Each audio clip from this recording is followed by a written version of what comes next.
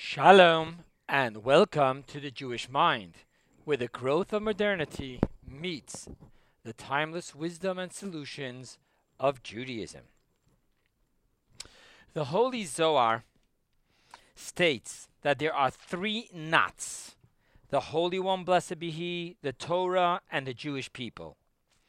The Jewish people are tied with the Torah with God, and through this, God then ties the third knot directly with the Jewish people. The sages explain that this statement in the Zohar is not just a general global statement of connection with the Torah and with the Jewish people. Rather, it speaks of the details, how each layer of the Jewish people are connected to the corresponding layer within the Torah, which is connected to the corresponding layer within the Holy One, blessed be He, which then creates a direct connection between this layer of the Holy One, blessed be He, and the corresponding layer within the Jewish people. Thus, as we will explore the different layers of letters and the essence beyond the layers of the Torah, we will simultaneously be searching for the corresponding layers within the Holy One, blessed be He, the Jewish people, and the triple knotted connection between the Holy One, blessed be He, the Torah, and the Jewish people. Before we get into layers, I would like to explore the essence from which all layers come forth. The definition of essence in Chabad Hasidus is simplicity. The reason for this is that the very word's definition of essence is an oxymoron, for definition denotes a specific finite form, characteristic, or property, which already defies our speaking of the essence. Allow me to explain. At first, when we speak of the essence, we speak of the all-exclusive essence, of which any specific description would be a desecration to the subject matter of essence. However, a deeper exploration and broader opening of the mind allows us into the infinite paradigm that the essence is, in essence, no pun intended, an all-inclusive essence. When we enter into this infinite paradigm, we first see it as water having within it the all-inclusive potential of any which shape, all depending on the shape of the cup, bowl, or vessel that the water is in. Thus, while the water in itself is an all-exclusive shapeless matter, it potentially is an all-inclusive matter of all shapes. So too we see the essence of our Creator as an all-exclusive essence which has no form, shape, or description, but from Him comes forth all forms, shapes, and descriptions. Thus, while the essence of God is all-exclusive to any description at all, it is God alone who is potentially all-inclusive to all and any description.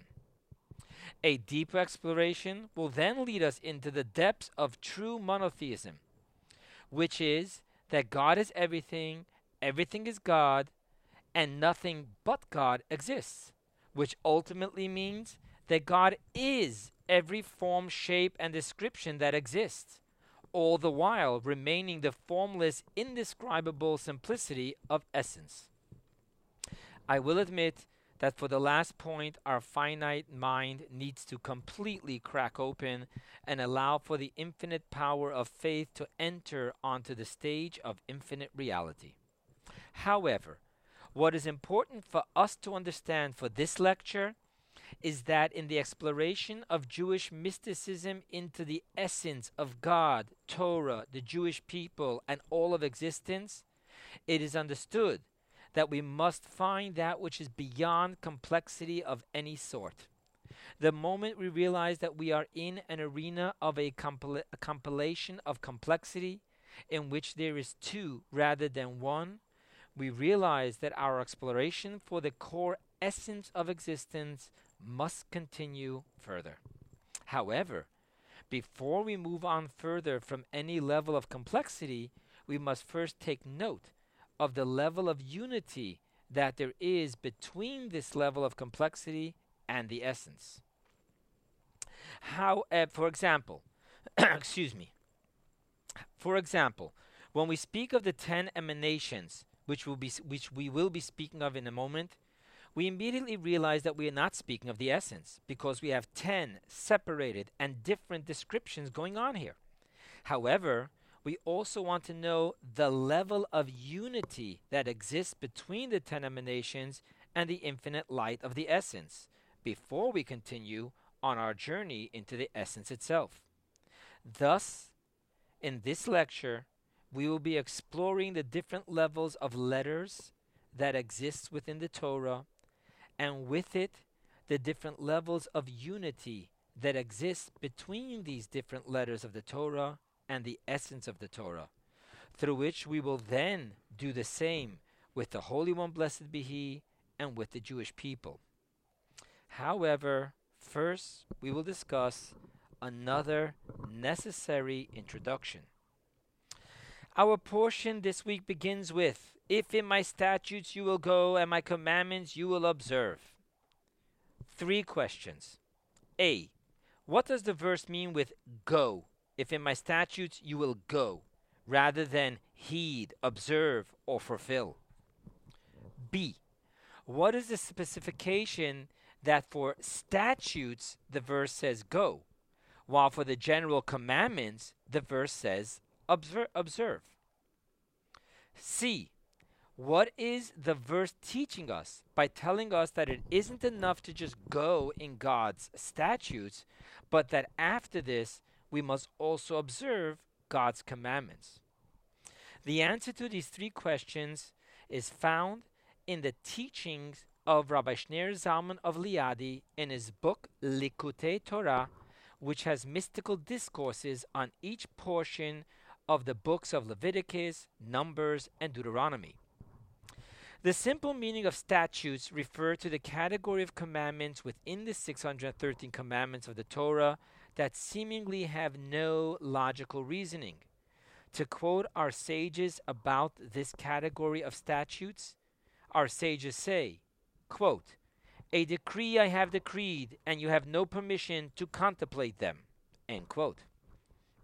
Mystically speaking, the Hebrew word for statutes is chukim, which can also be a derivative of the word chakika, which means engraved.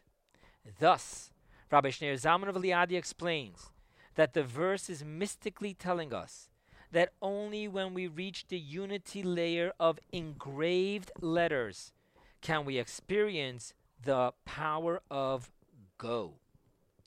Let us first define the mystical understanding of the word go, of mobility. Mystically speaking, gradual growth does not qualify as mobility. The example given is that when one is walking or running, in which one leg is always in the past previous position and the other leg is moving forward. However, it is moving forward within the reach capacity of the previous position. This is not the experience of mobility. Mobility, as defined in Jewish mysticism, is only the experience of taking a leap in which both feet leave the previous place of capacity and enter into a total new capacity. This is why Jewish mysticism defines the verse in Zechariah, which says, "And I have placed movers amongst the stationary," to refer to God placing souls, movers, amongst the angels, stationary. Angels are not capable of completely changing their paradigm and experience of reality, while humans can completely change their paradigm and experience of reality. This is also why it was only the 10th and final test that gave Abraham what defined Abraham as truly, I quote the verse in Isaiah, "Abraham who loved me." All the previous 9 tests were within Abraham's natural disposition of kindness. However, the test of sacrificing his son Isaac was diametrically opposed, polar opposite of who Abraham was, and demanded of Abraham to completely leave who he was for God. This, and only this, is the mystical definition of mobility, while everything else is called stationary growth. Now let us return to what Rabbi Shneur Zalman of Liadi is saying. The experience of mobility is possible only when we enter into the inner dimension of unity with God, Torah, and self at the level of engraved letters. Let's see about these different letters. The Torah as we received it has two levels of letters. There are the Torah scrolls that Moses wrote before he passed away, which were written with ink upon parchment. However, at Mount Sinai, God gave us the 10 Commandments of the Torah as letters engraved within stone. Thus we have two types of letters, of Torah letters, the written letters and the engraved letters. We will soon explore how by mere definition letters altogether tell us that we aren't speaking of the essence, which is simplicity. However, let us first explore the different levels of unity between letters and the essence. I will introduce here something that will help us understand what we mean by the unity between letters and the essence. The mystical understanding to a law telling us that no two letters can be touching. However, the law states it in the seemingly poetic way of, and I quote, each letter must be surrounded by the gvil.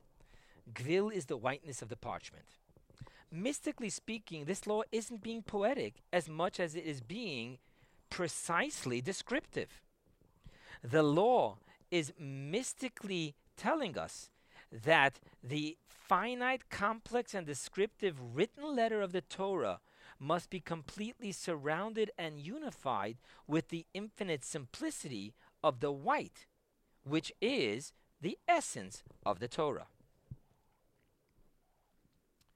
However, practically speaking, the written letter is a finite complexity of separation in which the ink is not the parchment, the ink is placed upon the parchment, and even then, the ink is weakly connected to the parchment and can eventually, with age, crack off of the parchment. The engraved letters, on the other hand, are not a separate substance from the stone it is engraved upon. The engraved letters are one with the stone and speak of deep unity between the finite description of the letter and the infinite simplicity of the stone. Now let's talk about how it is within the Holy One, blessed be He. When we speak of the Holy One, blessed be He, Jewish mysticism defines these two dimensions of letters, the written letters and the engraved letters, as the two levels of the supernal crown and the 10 emanations. The supernal crown is infinitely circular and is defined as the color white. However, white as we know it is the color of wisdom, a simplicity that is a specific color. The white of the supernal crown is the white of transparency, like the color of a transparent glass. Thus, the supernal crown represents the level of engraved letters. The 10 emanations, including even the white wisdom, are finitely linear and have non-transparent colors. Yes, they are vessels in which the light clothes itself. However, the light and vessel unify as one in becoming a specific finite expression of divinity, and thus the 10 emanations represent the written letters. To understand this within our soul, let's talk about now within ourselves. We will speak of the evolution of letters within the soul as they exist from bottom to top. First, we'll talk about the letters of speech.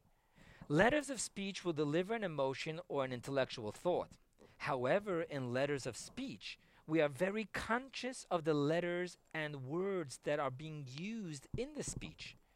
We hear them, we feel them, and we decipher them in order to find the feeling or the intellectual concept that they are delivering to us.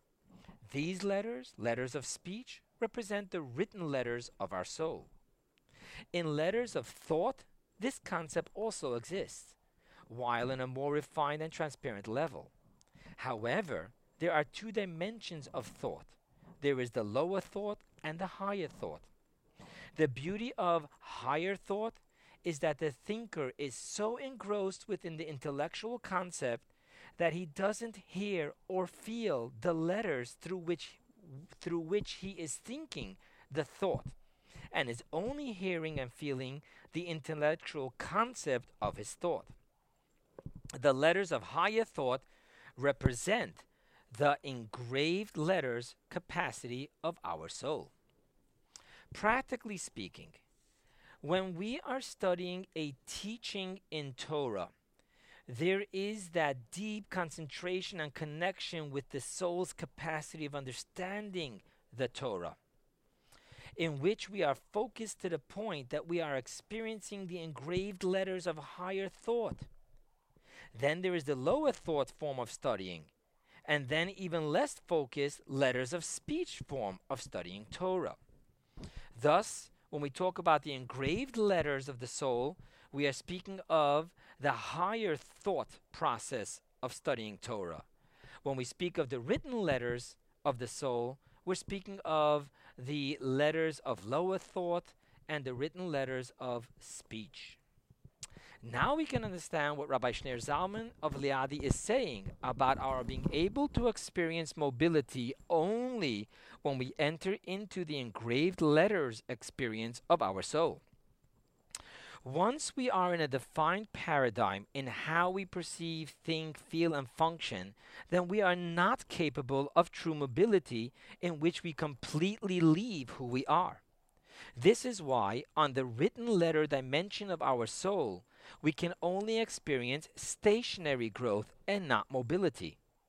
It is only when we become deeply united with the infinite simplicity of our soul that we are connected with our capacity of true mobility to completely leave how we have thought, felt, and functioned in the past and enter into a total new experience of self and our connection with God and with His Torah. Thus, it is only in the experience of Bechukoitai statutes, to be defined as the depths of Chakika, engraved letter unity of the soul, and God's Torah and commandments, that we can experience total mobility of self and oneness with God. At this point, the first two questions I asked at the beginning of the lecture are answered. Let's see. What does it mean, go, rather than heed, observe, or fulfill? The answer is, the word go means that we reach true mobility of being able to completely step out of the limitations of our specifically defined character of how we perceive, think, feel, and function, in order that we experience the omnipotence of our soul and its connection to God and Torah. Question B. What is the specification that for statutes the verse says go, while for the general commandments the verse states observe? Answer. The Hebrew word for statutes also is a derivative of the Hebrew word for engraved. Thus, what the verse is telling us is that only in the deep concentration and focus of the engraved letters of higher thinking can we connect with the beneficent, omnipotent essence of God, Torah, and self, and only then can we experience true mobility. So let us now return to the third question. What is the verse teaching us by telling us that it isn't enough to just go in God's statutes, but that after this we must also observe God's commandments?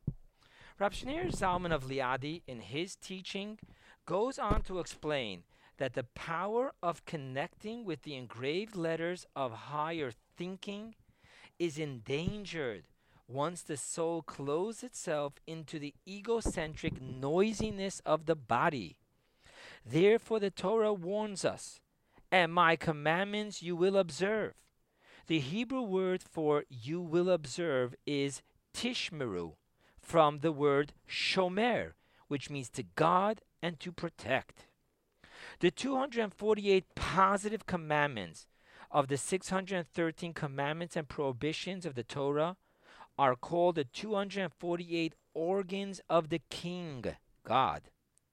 Through the observance of the 248 commandments, we correct, tikkun, we correct our own 248 organs of our body to be in line with God. Thus it is through and my commandments you will observe that the engraved letters of higher thinking and the mobility power of the soul are protected from the egocentric noisiness potential of the physical body. Now, this in itself is an amazing, unprecedented clarity that the Rebbe of Blessed Memory gives us into the teaching of Rabbi Shneur Zalman of Liadi, who was his ancestor and predecessor who founded Chabad Lubavitch. However, the Rebbe didn't stop with just this clarification, and rather, the Rebbe took this concept to totally new and uncharted territories of Jewish mysticism. You see, in the teaching of Rabbi Shneur Zalman of Liadi, the second statement of the verse, and my commandments you will observe, is just a lower and external service apart from the higher service of, in my statutes you will go. And it serves just to protect the soul from the potential negative impact of the body. Watch, however, what the Rebbe is about to do with this second direction of the verse. To understand this, we need to first understand that even in the engraved letters upon a brilliantly shining gem, the engraved letters affect the shine of the gem. Yes, the letters are not an additional substance imposed upon the gem. However, the simplicity of the gem before the letters were engraved upon it now have letters engraved upon it. Thus, even in the higher form of engraved letters, we have not reached the essence, which is the gem itself, beyond any expression of any form of letters at all. In the essence of God, there exists a simple desire to have a nether world with nether beings of equal free will to choose between good and evil, God and egocentrism. And there, in the nether world, God desires to have a home built for him by these nether beings. This desire exists and emanates from the essence itself. Thus, the deepest essence connection between a Jew, the Torah, and God is not possible through the soul and its engraved letters of higher thinking of, in my statutes you will go. Rather, it can only exist within the nether physical body and physical performance of, and my commandments you will observe. Thus, the verse is taking us from one stage to the next, from the lower to the higher, as it first tells us of the soul's power to, in my statutes you will go, which can only connect us to the deepest form of letters, but not to the essence itself. Then the verse takes us to the higher connection of the body's power to, my commandments you will observe, which connects us to the essence of God in fulfilling the essence's desire to have a home in the nether world made by the nether physical human. In closing, when Rabbi Yosef Yitzchak of Lubavitch, the previous Rebbe, arrived at the shores of America in 1940, he began to send his students on visits to all the different Jewish communities in America to observe the needs of the Jewish community and to strengthen the Jewish communities. The students would then return to the previous Rebbe and report on the situation of the Jewish community and what they accomplished on their trip. In one such report, the student reported to the previous Rebbe a conversation that he had with one of the Jewish leaders of a community. The individual asked the student to explain the process of the previous Rebbe sending students on visits to all the Jewish communities in America. The student responded with a parable. In the old home in Europe, the small Jewish villages couldn't afford to support a full-time scribe. However, the written letters on the parchment of the Torah scroll with age would crack and need mending. How were the Torah scrolls of the small villages maintained? Well, the master scribe would live in the big city, and he would send out his students with different itineraries to visit the small villages to check and mend the Torah scrolls. The student then concluded that every Jew is a written letter in God's Torah scroll. The previous Rebbe is the master scribe, and he sends his students to the villages to mend the Jewish people who over time may have cracked with assimilation into the American secular lifestyle. The previous Rebbe told the student after he finished this report that his parable was not accurate. Why? The previous Rebbe explained to the student. The Jew is not a written letter within the Torah scroll of God. Rather, the Jew is an engraved letter upon the tablet of God. An engraved letter can never crack and never needs mending. However, over time, dust can settle upon the engraved letter until it is not seen, even though it is wholesomely there. With this, the previous Rebbe concluded, I send my students to blow off the dust that may have gathered upon the engraved letter. What is the practical difference in whether we see ourselves as a written Jew or as an engraved Jew? In 1974, a columnist in the Boston Herald American of Massachusetts printed the following dialogue between Michelangelo and a fan of his. And I quote the article. It might have happened just like the story of Michelangelo being congratulated at the unveiling of his immortal David. How, in God's name, could you have achieved a masterpiece like this from a crude slab of marble? A fan is supposed to have asked him. It was easy, Mike is said to have said. All I did was chip away everything that didn't look like David. The power of change lies within a person first being able to see his existence from the point of view of his engraved letter. Once a person sees himself for who he essentially is, and then he sees who he has practically become through his habitual patterns, then he can change by simply, all I did was chip away everything that didn't look like David. Friends, modernity offers growth, and growth comes with challenges. Judaism offers timeless divine solutions. The Jewish mind is where modernity meets Judaism.